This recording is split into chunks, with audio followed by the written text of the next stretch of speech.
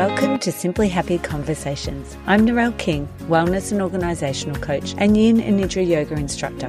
This podcast will help you create more time using organisational strategies so that you can start to simplify your life and prioritise your health. I'll be sharing conversations with other health and organisational experts and solo episodes with tips to help you simplify your life and prioritise your health. Hi, and welcome to Simply Happy Conversations. I'm Narelle King. In today's solo episode, I'll be sharing tips to help you plan your week and get things done so that you have time and energy for the things you love. If you're wanting to reduce your mental load, feel more organized, then this episode is for you. Thanks for joining me for today's solo episode about planning your week. I am going to share tips around how I plan my week, but also how I help clients do the same, basically to help reduce their mental load so that they feel more organized and then have time and energy for the things that they really want to do. So we'll start with our calendar, and we'll also look at our traditionally known as our to-do list and how I'm going to reframe that as well. So our brain is all about trying to create new ideas. Our brains were not made to store all the actions we need to do or all the calendar events we need to remember. We need to get all of these things out of our brain and onto paper or in a digital form, whatever it is that's going to help you. So the different things that we could write down are things like our shopping lists, our birthdays we need to remember, holidays like when school holidays are, our events that are happening, appointments that we've got maybe on a more weekly basis, as well as like kids sport,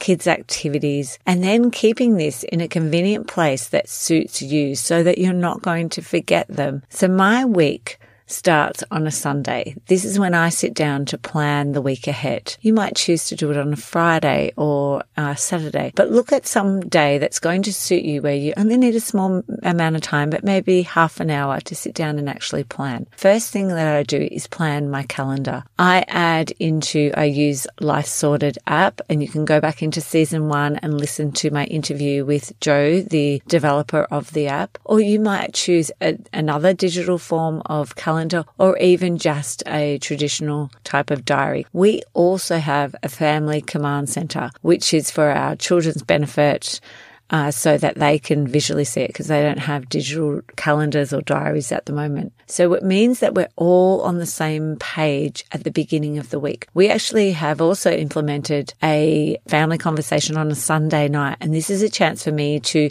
share the calendar with the whole family so everyone knows what's coming up. And just having children who really, really like to know what's coming up, the predictability in their life, it's really important for us to have that conversation, as well as then they've got a visual to refer to throughout their week as well. The second part is writing out all of the things that you would like to get done. Now, these to-do lists, as they've traditionally been known as, I choose to use the words to choose list, or I've also heard of manifestation list, or another great one is opportunities list. So instead of saying to do, it's just a more positive way of looking at it. It means that your subconscious mind will take on that positive language rather than a negative language. It just creates more positive actions when we use the words to choose, a manifestation list, or an opportunities list. We're going to create the list of opportunities that we'd like to do that week. And it's everything we want to do. So we're getting it out of our head. And then we're going to look at this list and we're actually going to break it down. Now, one thing you need to remember, or I need to remember myself all the time, is that we have 365 days in the year. That means if we did one thing every day, we have then just taken 365 opportunities to do something. If we're going to times that by 2 or 5 each day, then there's a lot more opportunities. But even 365 opportunities in 1 year is a lot of opportunities. Less is better and less is overwhelming for us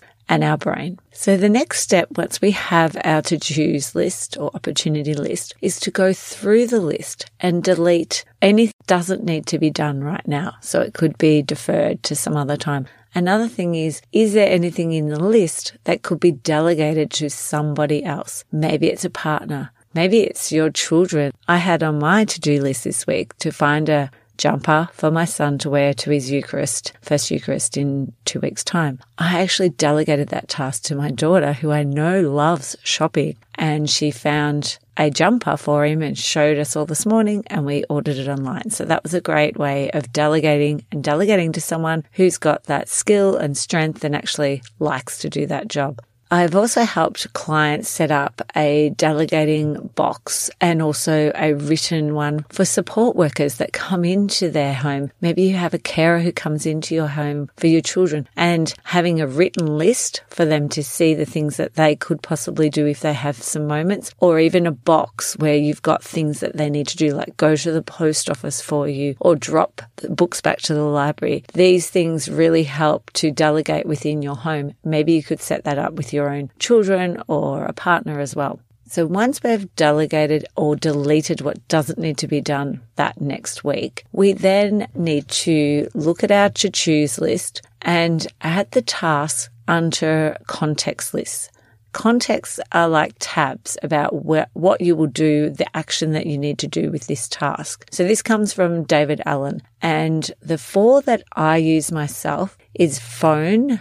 And so underneath the phone, I have things like text messages or calls that I need to do. So for example, this week I had to call the dentist back to reschedule a dentist appointment because of lockdown. I also had the dog's haircut, and that needed to be rescheduled, a text message sent back to them to say, yep, that suits that time now. So underneath the computer tag this week, I had purchased that jumper and also that action. So it was purchase the jumper. So the action is there to trigger that in my brain as to what I actually need to do, because jumper, it's a bit confusing. That was one of the things that I needed to do on the computer. I also had follow up with a behavior therapist, do the school bus for my daughter for next year. Psychologist, I had to write back to her. So all of those things went underneath my computer tag that I had written down. Errands is my next one, my number 3. So things that I'll do when I'm in the car, when I'm out and about. And I will also even think about when I'm going to be on that side of town,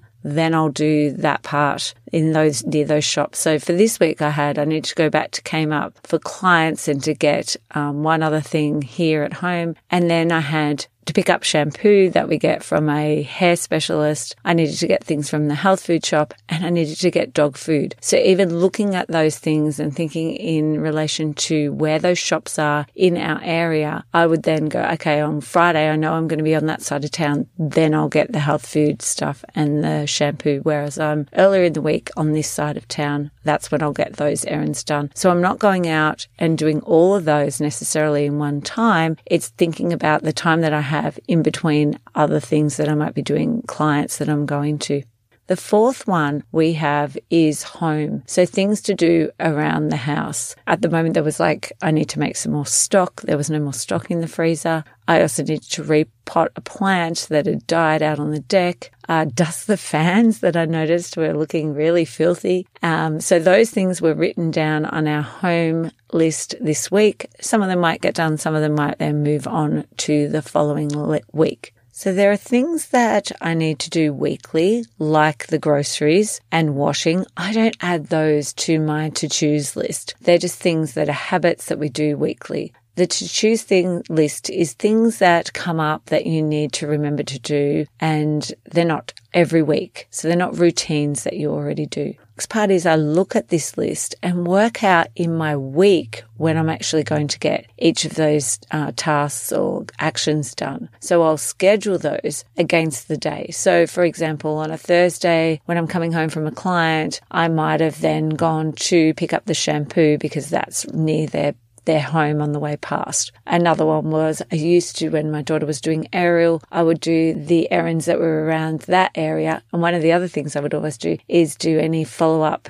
emails while I was waiting for her. So things to consider when you're actually placing these items next to your week is thinking about how much time you have And also, I wouldn't overload yourself, so I try to do 1 to 3 things each day. On a Friday, which is my admin day for work, I'll have more time, so I might actually leave a few of those. And some days, I actually mightn't get any of those done, and I'll just save that one for Friday instead. One of the concepts I really like is to eat that frog, which means that the most important thing that also gives you the biggest impact, which is usually the hardest one to do, is the one that I will do first. It gives you a release of endorphins, a natural high. It makes me feel happier, positive, and more confident. And it just gives me that boost I need to keep going. I see this with clients on a daily basis. They do that really difficult thing with the organization, even just asking me to come and help. And then they just get this motivation from doing that. So it's about being intentional about our time and what we actually need to do.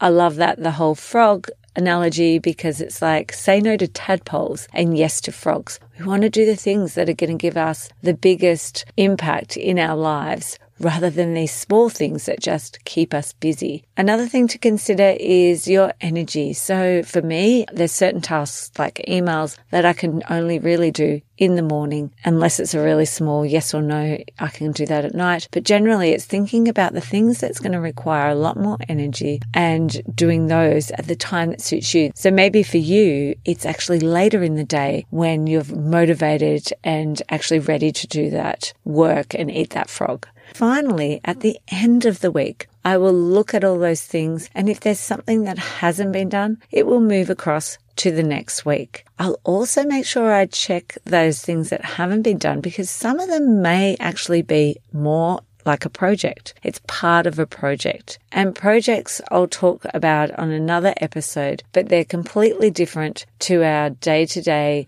to-choose lists that we're doing. So just to recap, planning your calendar is writing out everything that you have on for your week, whether it's digitally or written, but just so that you know and it's out of your head.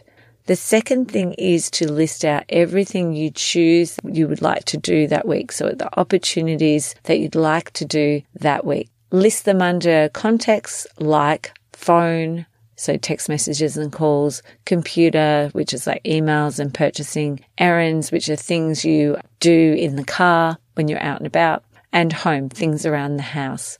The other thing to consider, there is another one that David Allen shares, which was communication. So it could be having conversations with people in your home or in your life. So you list those conversations down. So once you've listed your to-choose list out under the context tabs, then it's allocating those to the days of the week as to which one is most suited to the time you have, the energy you have, and then reflecting on this all again at the end of the week and moving those things that need to across to the next week. Remember, you have 365 days, which means there's 365 opportunities. Less is better and less overwhelming. So try to just minimize it and eat that frog. So just find the things that are most important and the biggest impact. I hope these tips will help you plan your week and get things done so that you have more time and energy for the things that you love. Thanks for listening to Simply Happy Conversations.